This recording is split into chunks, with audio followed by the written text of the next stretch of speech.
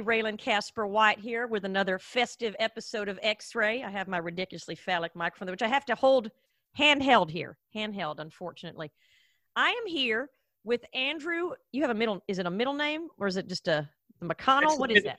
It's a middle name. It provides me with a little bit of ethnic differentiation. Okay. So you're not Jewish. I don't know why I thought you were Jewish for a minute, but then the McConnell, I'm like, no, he's definitely not a Hebrew. I don't know if there are many Jewish people called McConnell. I don't know either. I mean, what is the Jewish population? That's Scottish, right? That's of Scottish origin. Well, actually, if it's M-A-C, it's Scottish. If it's M small c, like mine, it's Irish. Yeah. Oh, okay. That's good to know. Yeah, my grandparents were Scots-Irish and worked in the Glasgow shipyards. Oh, wow. Oh, I like that. I've been to Glasgow. I like the Scots. Yeah, really. Yeah, they keep it real, that's for sure. They're fun. They're a festive bunch. And the women, I hate to say it, the men are much more attractive than the women, so I pulled there, as they say. You know what I mean? I got a lot of action.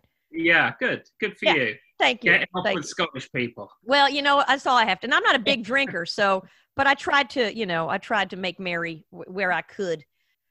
So you've written numerous books on various topics. And one of the ones that caught me, so first of all, I want to talk about the Shakespeare one, because that's the one I'm most familiar with. I know you wrote about Joseph Grimaldi, who was a pantomime harlequin, British, superstar, the harlequinism. But I'm not as well versed. I know the what's that guy's? Who's the French dude? Marcel Marceau. Yep. You know, and I know the wall and I know the biking, but pantomime is fascinating to me, but I'm not well versed in it. Shakespeare, I've always been a fan.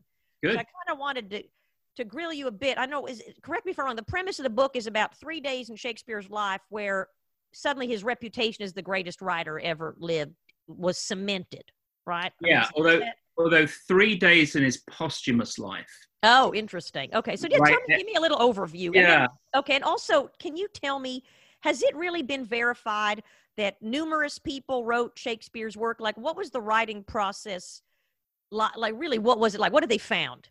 Yeah, so there's been an enormous amount of research done on this in the last sort of 20 years, and they've used various different approaches from, paleography, handwriting analysis, carbon dating, and also sort of computer assessments of linguistic style, so literary style, to look for kind of matches and coherences between other types of writing that are verifiably by one author compared to other works. And it appears that our idea of Shakespeare as the sole author of the vast majority of his works is just incomplete. It's just wrong, right? And it's really kind of a romantic idea that so much kind of genius and talent could well out from one person, as opposed to a more collaborative sort of workshopped kind of concept of the theatre troupe, which I think is probably more familiar to people who actually are involved in theatre and involved in kind of creative endeavour of any one kind. I mean, look at the credits of any movie and you see that it's directed by and it stars somebody, but that really doesn't tell the story of the collaboration and the sort of joint creation of that particular work, right? And so Shakespeare's the same kind of case, and I think this speaks to the fact that this is why we don't have a collective works of Shakespeare that's signed by Shakespeare, as a kind of collective work, or indeed any kind of document produced during his time that says conclusively, this was written by me and me alone, William Shakespeare. And the idea of collaboration was fully ingrained in 16th and 17th century theatre, so why shouldn't he have participated in it? There's no reason why he should stand outside as this kind of genius. So, but did was he like the head dude, and then he kind of delegated work, kind of like Hans Zimmer, that has like 30 composers working for him, but he still signed it as by William Shakespeare? He still took the credit, but everybody was just common knowledge that he had his peons writing for him? Well, no, because nobody took credit, right? Because it was very much like a kind of a content creation machine. A theatre season now in, say, London or in New York will run from sort of like the autumn to the spring. Right. And, in the repertoire, maybe 6 plays, or something like that in a repertory company. In the early modern theatre, they would perform a new play every 3 days, and much of that was stock, pre-existing stuff. But they also wrote new stuff all the time because it was the only game in town, and people came to the theatre to be entertained and amused, and so they wanted to see new things.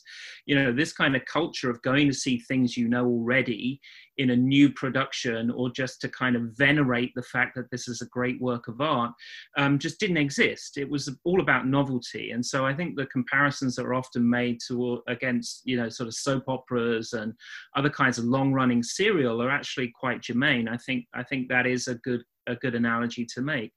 So when they did Hamlet at the Globe, they do Hamlet and once and then it's done? Or do other people do Hamlet? They do Hamlet for a couple of days, and then they do something else, and then maybe say the Hamlet comes back for a couple of days. In actual fact, that's the standard for theatre repertoire right up until the mid-19th century, when things start to change and become a bit more familiar with what we know today. And that's because, audiences change. The audience in the Shakespearean theatre is really quite democratic, and it goes from very plebeian people right through the aristocracy, whereas theatre becomes much more bourgeois and reified as we move towards the sort of 19th and 20th century. And they want to genuflect in front of art and feel like they're being very intelligent and fancy by doing it. Whereas, in the 16th and 17th century, people are going to be entertained and then just kind of forget about it. Well, let me ask you a question, because now when I look at Shakespeare, obviously, at least here, it's like the language is complicated, the imagery, you really only see layers upon layers once you analyze it. Does that imply that the plebes, the simpletons, they just had a much more wide-ranging vocabulary, and or did they just experience it on a very simple level, and then there were like different levels of experience, or was the average plebe just more well-versed in that language and can handle the pentameter or whatever? Right. So I think a bit of both. It's a fantastic question because, ultimately we don't know, but I think the preponderance of evidence would point to both, because remember that this is an aural culture, like it's a culture of listening. Right. We've gone through the Reformation, so all of that idea of visual imagery and these churches that were adorned with stained glass and mosaic and statues of saints and all of these kind of paintings, all of that has been destroyed by iconoclasm. And so now places of worship are very, very plain. And instead of sort of veneration being mediated through the eyes, it's now all about sermonizing and listening. Right, because in Catholic liturgy, you listen to the sermon in Latin, or listen to the liturgy in Latin, while you're kind of absorbing the awe-inspiring environment in which your worship is taking place.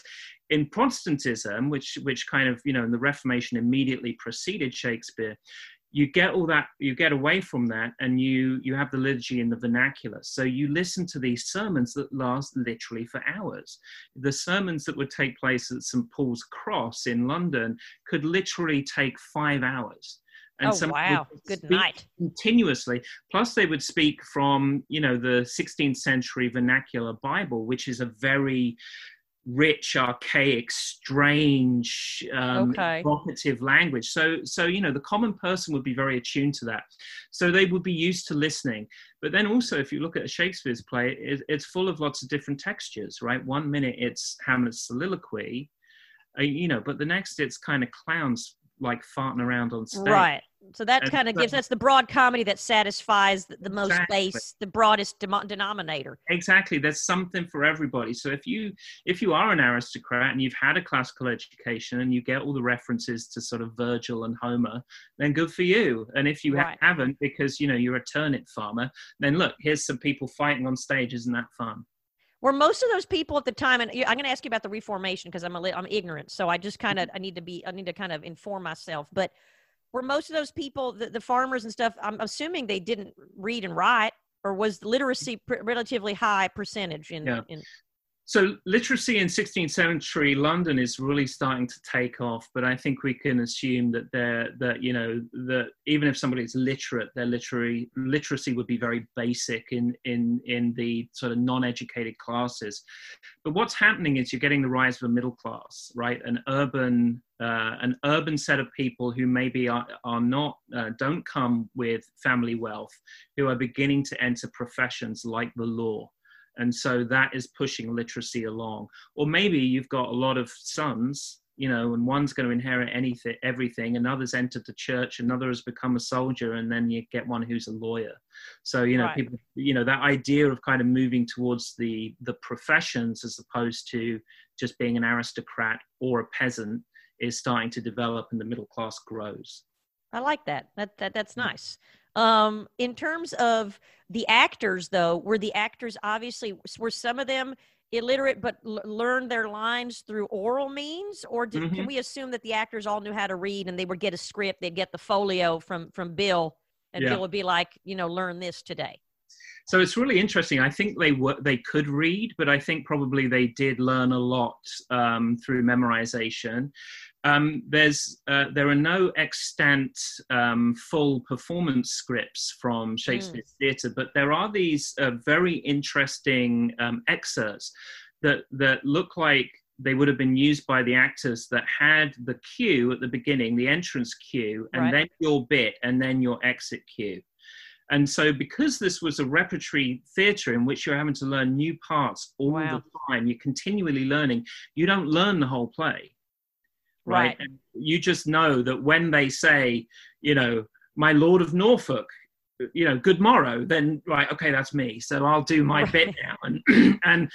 And I think what it also, there's a real reliance on genre in the Shakespeare play, of comedies, histories, tragedies. Yeah.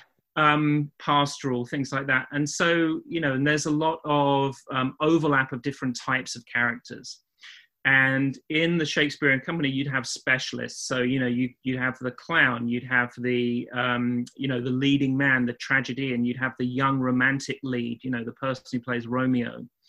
And then you'd have the men and the boys who played the women.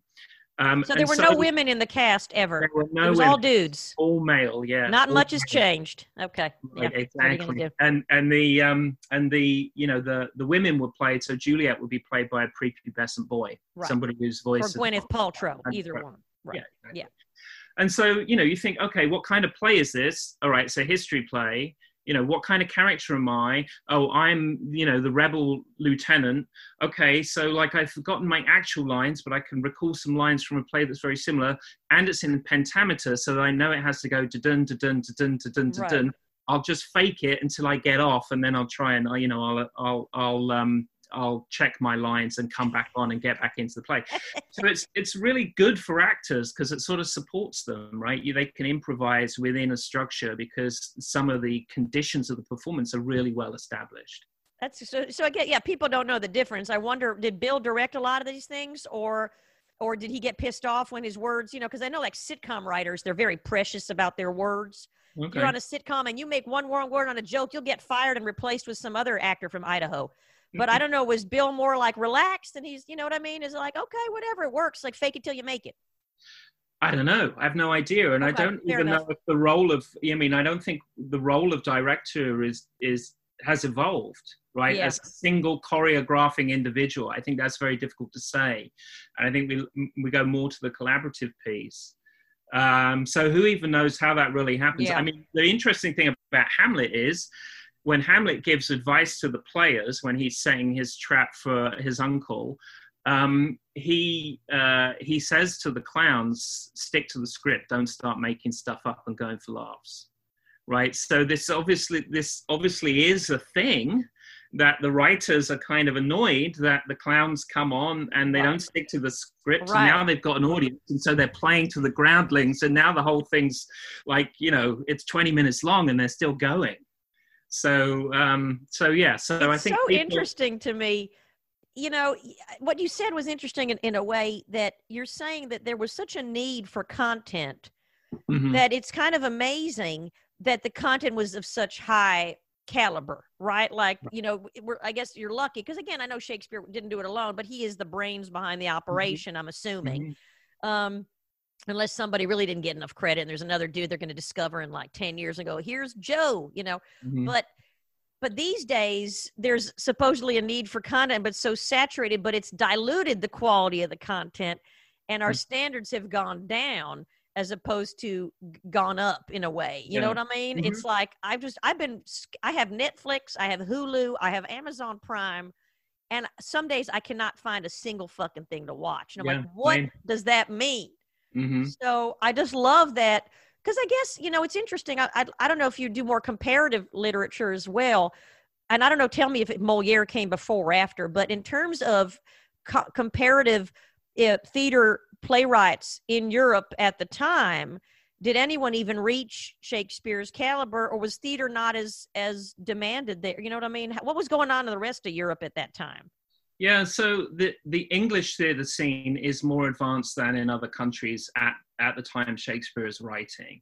So every European country has something going on, but really nothing to the same degree.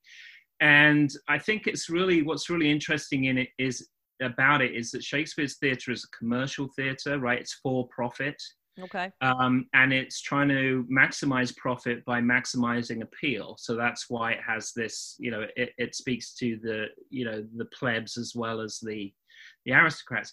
Whereas in Europe, a lot of the theatre revolves around court culture, so aristocratic courts, and is conspicuously learned.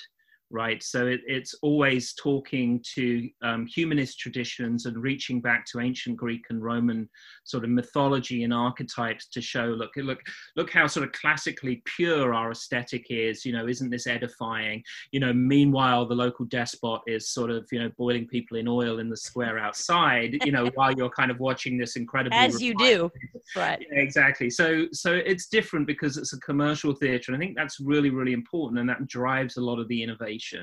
So they were still doing like the Bacchae, you know what I mean? And they're doing they're just doing the good old Greek tragedies and stuff. Yeah, right. And they're sort of updating them and rewriting them, and you know, sort of remixing them in these ways. But it comes out of a sort of education tradition in which they're really trying to show, you know, how incredibly civilized they are, right? Whereas you know, that kind of sense of conspicuous civility does not really exist in Shakespeare. That's not what he's trying to do.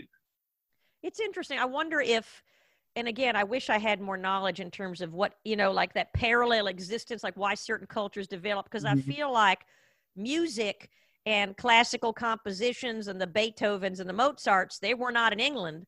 They were in Germany and Austria, and then maybe the French were busy developing the croissant, but, you know, or I don't know, but and I hate to tackle you with this, but in terms of that classical music, is that parallel in terms of period, or people like Beethoven and Mozart, they came way before?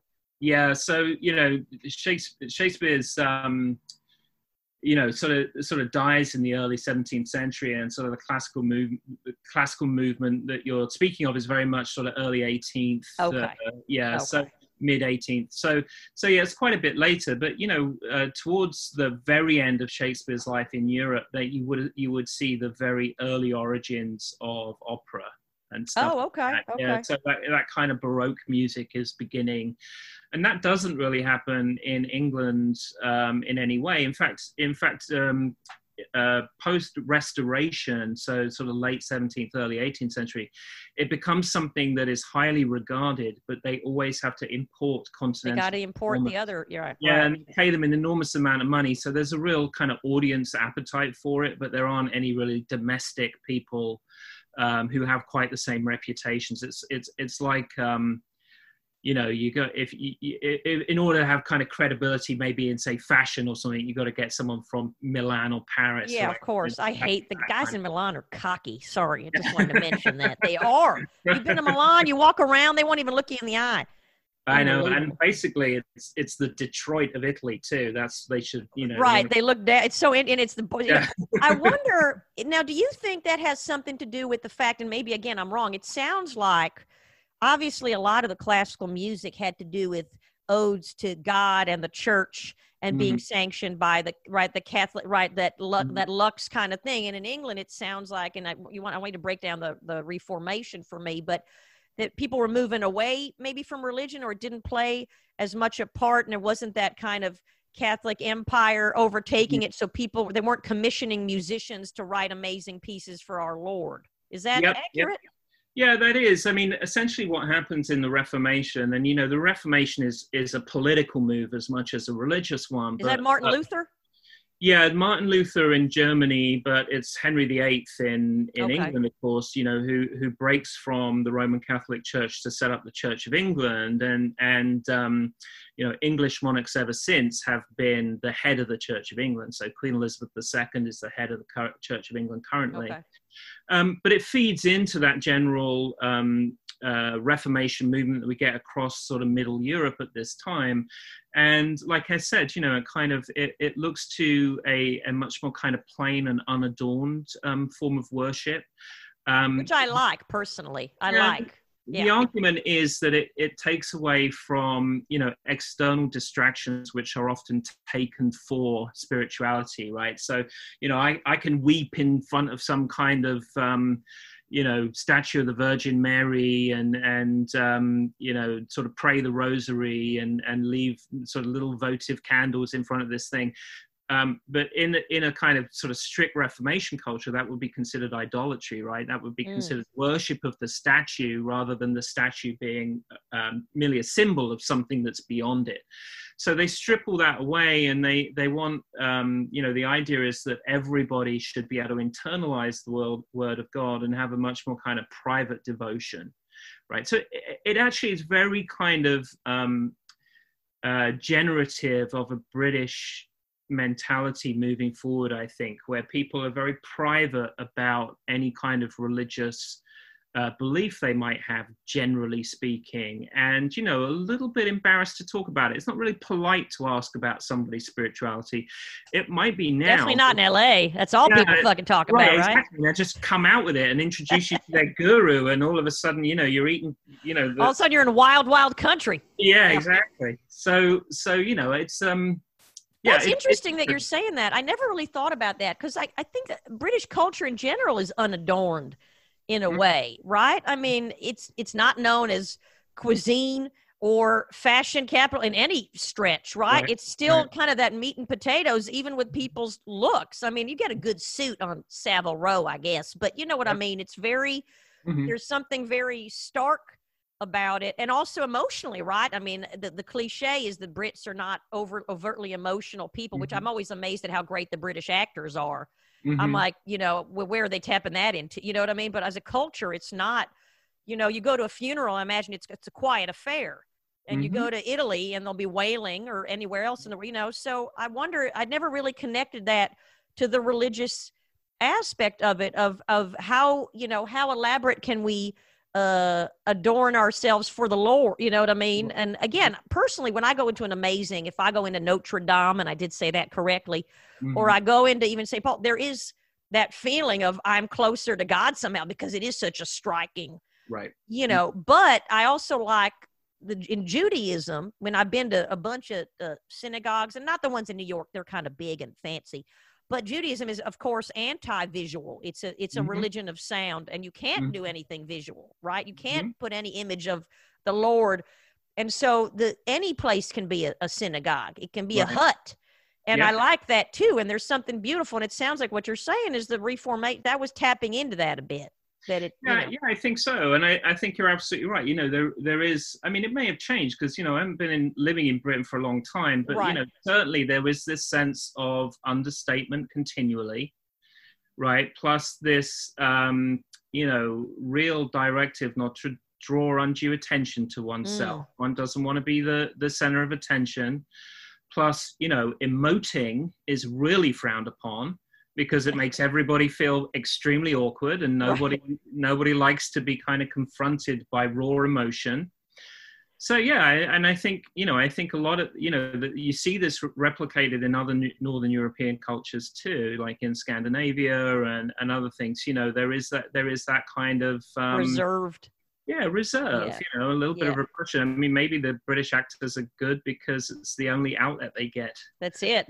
So Everybody should be an actor. Just get it yeah, out. right. It's so interesting. I mean, that's what I do think America. I mean, I know we like to talk about our feelings and we're very open, and some cultures see us as fake. Mm-hmm. And I try and explain to people that it's just a general, almost childlike enthusiasm Mm-hmm. that American, even as adults, have. You meet men here in their 50s and 60s, you can still imagine them as a college kid. They're like children. Right. And you don't see that as much in Europe. I feel like the adulthood is presented differently. I mean, Yeah. it's the man child, that eternal man child, which is the star of every sitcom, is completely acceptable way of being an adult human, even if you have 3 kids and, Mm-hmm. but, people here are open about therapy. I remember I went to Germany a few years back. They're still ashamed of talking about therapy. Like, therapy's not accepted there. And I'm Right. like, I know that Freud isn't he Austrian? But I'm like, Jesus, Mm-hmm. like some things feel so, but in other ways they're so evolved. Yeah, no, it's really fascinating. Make sort of think about those comparisons a lot. Obviously, having this kind of sort of dual nationality. Yeah.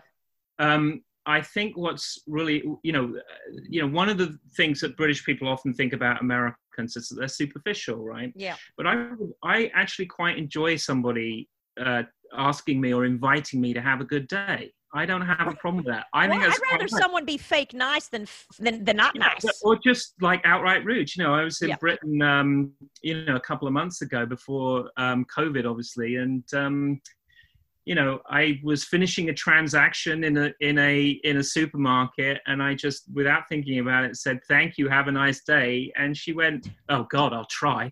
Right. Salty bitch working at Boots. Yeah, right. Oh my God. I gotta say though, I mean, look, I don't know. I always, I don't appreciate honesty if it's done without sensitivity. I know people are like, I'm just being honest. I'm like, no, you're just being rude and mean. That's the worst. I don't need that. People tout, and New Yorkers are like, when I went to London in November, I was shocked at how impolite people were. Because again, I had that cliche of British being polite, but the average person, nobody held a door open, or I held a door open for someone. They never said thank you. Mm-hmm. That was very jarring to me. And maybe it's just London, but I'm like, this British polite thing maybe is a thing of the past. Maybe it is a Downton Abbey situation. I don't know. Yeah, maybe. I mean, there's the sort of overly and affected politeness, which is really actually just a circuitous way of saying "fuck you." Right. So that's still an art form, but but yeah, I don't know. Big cities tend to be quite brusque anyway, don't they? Nobody wants. I don't mind that, but if I'm holding the door open for you, don't make me kick you in the nuts. You know what I mean? Just say thank you. It's so effortless. I always look. I meet a lot of salty people. It's always easier for me.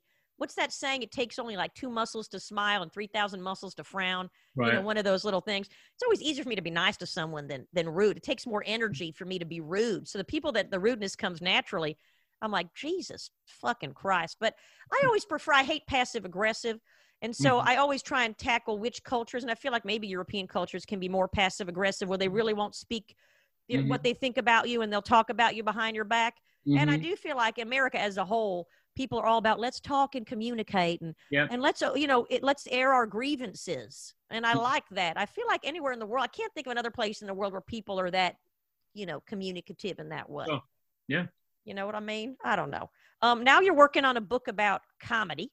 Yep. Correct? Are you ready to put out a 6-part epic series, which I'd like a box set if you can ship that to me? So that's right. So with a friend and colleague called Eric Weitz from Trinity University in Dublin, we edited a 6-volume history of comedy. Wow. That goes from classical antiquity through to the present. And I wrote a book on comedy.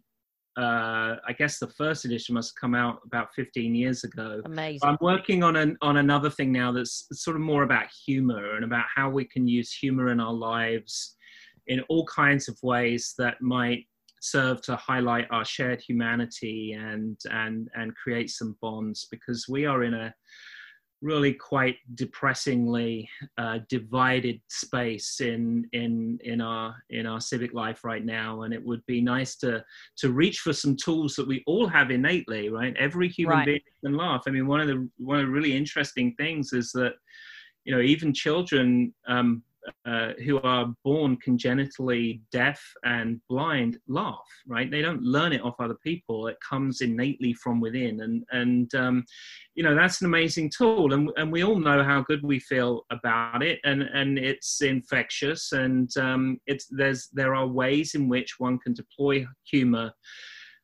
to build bridges, to grow, to bond, to sort of enrich one's life. And I'm sort of exploring some of the science of that and some of the cultural practices around that.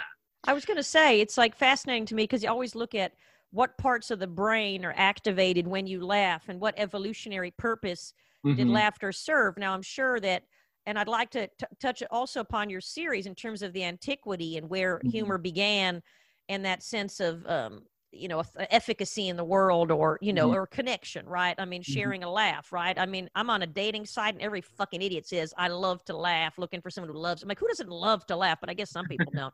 But I'm like, really? You love to laugh? Okay, that's helpful. Right. But it's also amazing to me how it is a sense.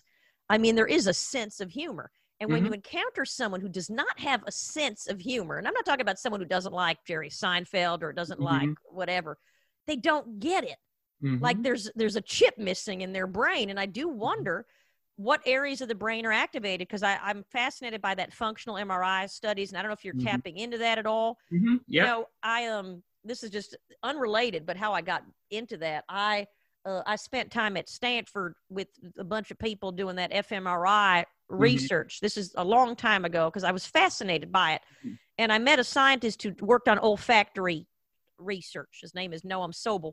And he found, this study got a lot of attention. He found out that men, when they smell a woman's tears, their testosterone levels go down, which was fascinating to me when they smell it. So it's not even a thing. It's the smell that you're not even aware of. And that somehow lowers testosterone levels, I guess, lowers sex drive, maybe softens I don't know. But I'm wondering, what about humor?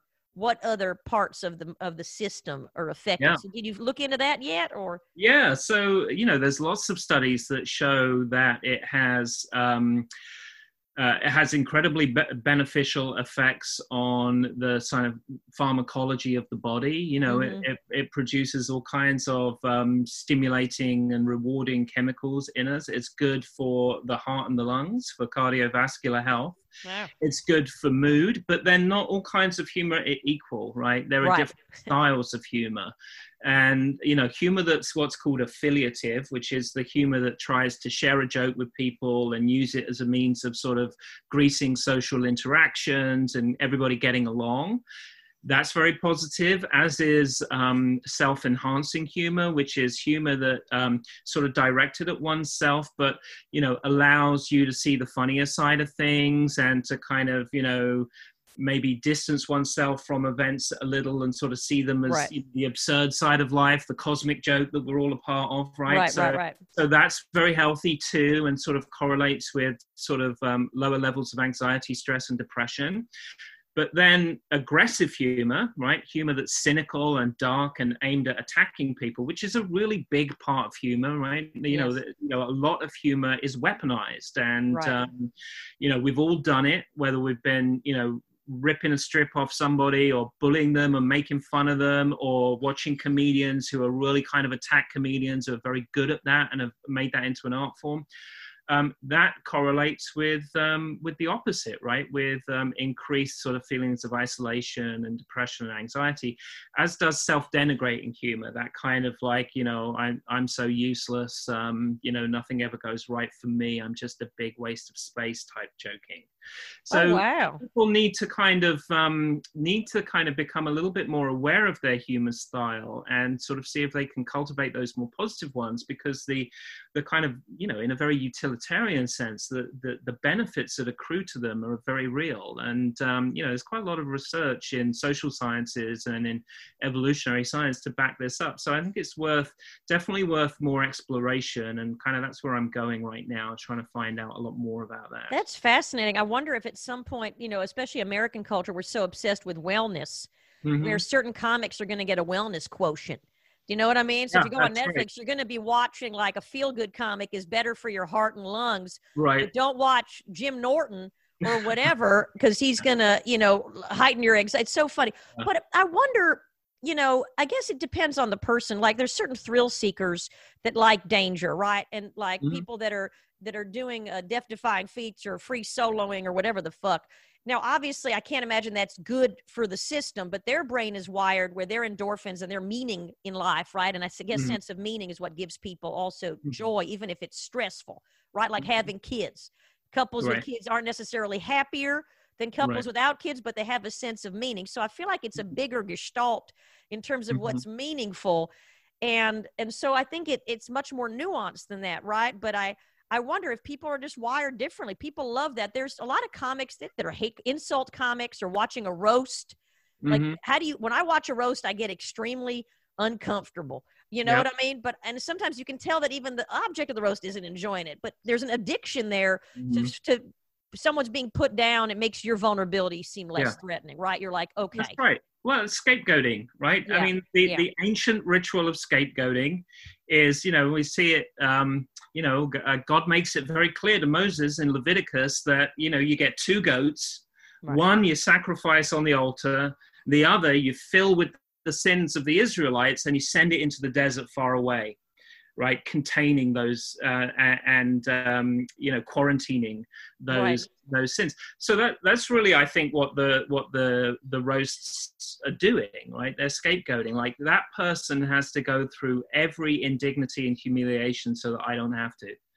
And and again, it's that feeling of insults in general. Like what makes you feel better about yourself or feel that you're not alone? I mean, I look at people watching a stoning. Right? That, I think of Monty Python, who could make that funny, but it's not, it still goes on. Or what is that public spectacle? And even this true crime shit, which I can't stand. What is that enjoyment in watching, or that fascination with a woman getting raped? Or how is this considered? Like, that's a part of the brain that I'm still trying to wrap my head around, where I think at the end of the day, we're so damaged that this has become our healing process. Is like literally that Schadenfreude. There's got to be a better way, I have to look into the abyss. I can't avoid it. I can't look away. Right? Yeah. Yes. I've never been to a stoning, actually. Have you? I've tried to. I've been invited to a bunch. I've been busy. I was, my calendar, my dance card is full. Yeah. But they still go on. I mean, whatever. That's fascinating. It's like stopping by a car wreck, right? I mean, it's that. What is that? But we're all trying to survive. I remember things that I viewed as negative. I read that book by, what's his name? Noah Harari. Yuval Noah Harari. What he read, Sapiens was the last one or whatever. I started reading. One of those. Yes. Right. So big ideas. Yes. Where there was that thing about gossip, and I've always shied away from gossip. I like a good little gossip, like if someone's fucking their trainer. You know what I mean? I like to hear about that stuff or whatever kind of deal. But gossip had a evolutionary purpose where people could find out other people's reputations and whether they were useful or helpful to society, right? Like you gossip about the locksmith not being good, you're not going to use him. Now we've taken it to a whole new level, I guess, but we have entire magazines devoted to it and websites. But I just wonder if that's where it came from and it just got, we've out of hand. Devolved. We devolved. I don't know. I think we do have a kind of asymmetry between sort of evolution culturally and then evolution technologically. So, an idea like gossip, which may indeed have had a function at a previous age, now becomes extremely accelerated given media. Yeah. Maybe that's what's going on. I don't know. No, I don't know. I was going to ask you something really profound and I'm blanking on it. God damn it. Oh, have you also looked into why certain cultures, and I know that we kind of know the adage that cultures, people that have suffered have evolved a sense of humor, the Irish, the Jews, it's like, why do certain cultures are able to laugh at themselves in order to cope? And why certain cultures have not? I mean, the Germans are not known for their witty banter. The French like their kind of pratfalls. I've never been a fan of that. But, in terms of that intellectual kind of verbal, have you looked into that at all? Or is that something that interests you? Oh yeah, that is. And I think that will be a portion of what I do when I eventually get there. But there's an enormous, I think a sort of rich sort of history and legacy, as you say, of using humor as a coping mechanism. Yeah. as a tool of resilience and as a way of reintegrating experience and trauma and kind of, re-narrativizing that or repackaging it. So, I mean, one thing that I find sort of unbelievable and shocking and absurd is the fact that the concentration camps in the Second World War had these variety troupes, in which, the prisoners would put on shows for one another, and they would sing and they would joke. And in many respects, it was just a way of getting through the horror of the day-to-day, but also there was a form of resistance there too, right? In joking being something that really the Nazis didn't understand, because that's obviously a humorless ideology, right? It's an ideology that doesn't contain any compassion or an expanded sense of humanity. Right. And so the ability to joke, which does require a certain displacement of the ego and a sort of transcendence from the self, is something that's not incorporated in that ideology, right? And so I think, and you can see that, I mean, Mel Brooks, right, began doing Hitler impressions almost immediately after the Second World War in the Catskills on the kind of Borscht Belt circuit. And he did it because he was targeting and directly trying to sort of humiliate and ridicule the Germans. And, it became sort of a lifelong sort of passion for him, right? And something that he continued to do. And he would never joke about the Holocaust, but he would always joke at the expense of the Germans. And it was a form of revenge. Taking your power back. I mean, all of that. All of that. I think it's also, one thing that they have found, it seems, in terms of like Buddhist cultures and this idea of happiness comes from the compassionate observer, where you kind of step outside your experience, and people that are prone to extreme emotions are because they get caught up in it, right? They're not able to step away. They're not able to go, oh, observe me. Whenever I go to therapy, like, well, take a minute and observe your feelings, right? That's what people journal, right? It removes you. And that's how antidepressants work in a way. They bypass your kind of limbic system and you stay up here. So you're kind of have more of a cerebral approach to what you're going through, as opposed to being in that fight or flight, PTSD survival mode. So I have no doubt that humor, like you said, it lets you step outside for a minute and take control over it, take ownership of it, as opposed to being in it. Yeah. And this is, this is the way in which gallows humor works to an extent, right? And you see people who work in ER or who are EMTs or first responders, they use a certain amount of gallows humor because it allows them to distance themselves momentarily from the immediacy of the situation and allow their training to kick in.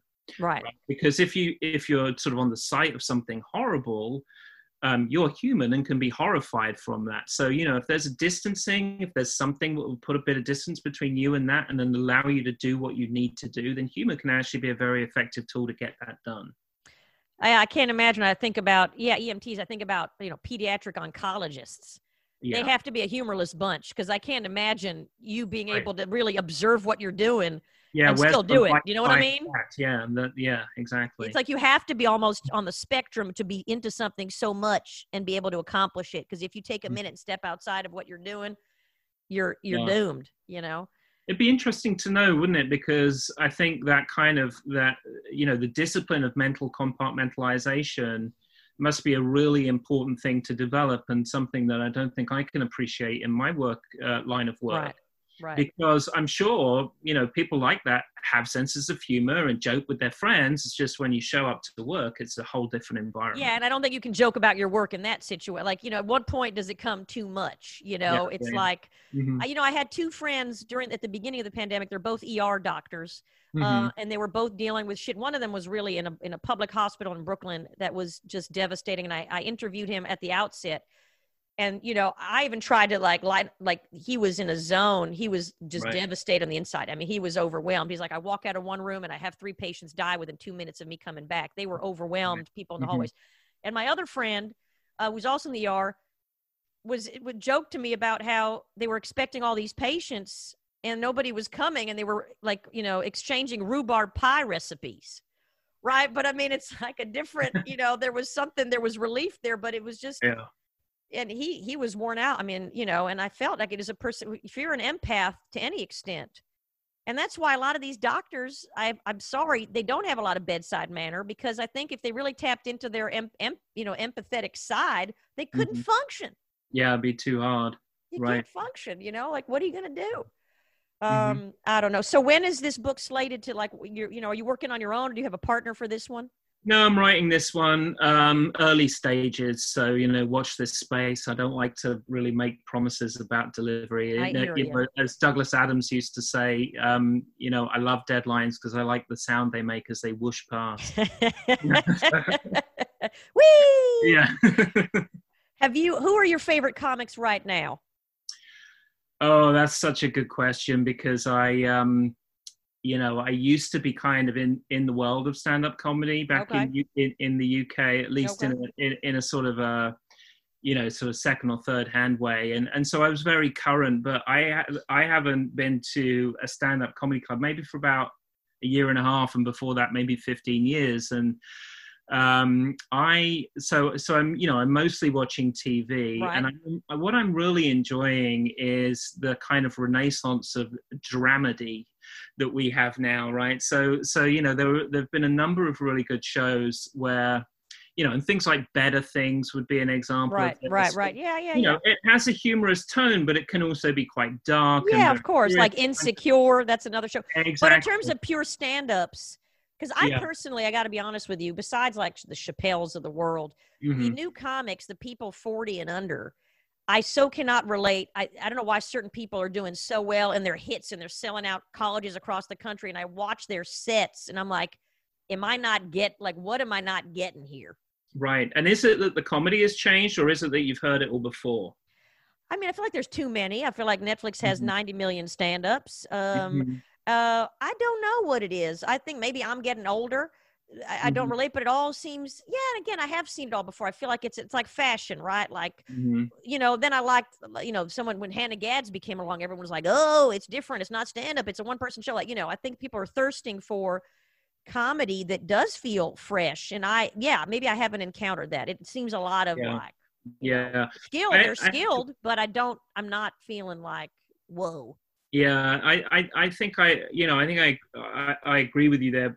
I find that after I sort of stopped associating so much with stand-up comedy and sort of moved to the States and did different things, I found it very hard to watch, actually, because there was a kind of sense like what's coming, because you hear the rhythm and the structure, how to write a joke, even if your jokes weren't necessarily so great, right. And so you can hear the setup and the punch is about to come, but also I don't know, there was just you have your own comedy idols, and then everybody seems like a kind of weak comparison to that. So maybe it is a generational thing, and they're selling out colleges now because these are the first exposure younger people have had, right? Oh, that's interesting. Yeah, maybe. I don't know, maybe I need to be less snooty about it.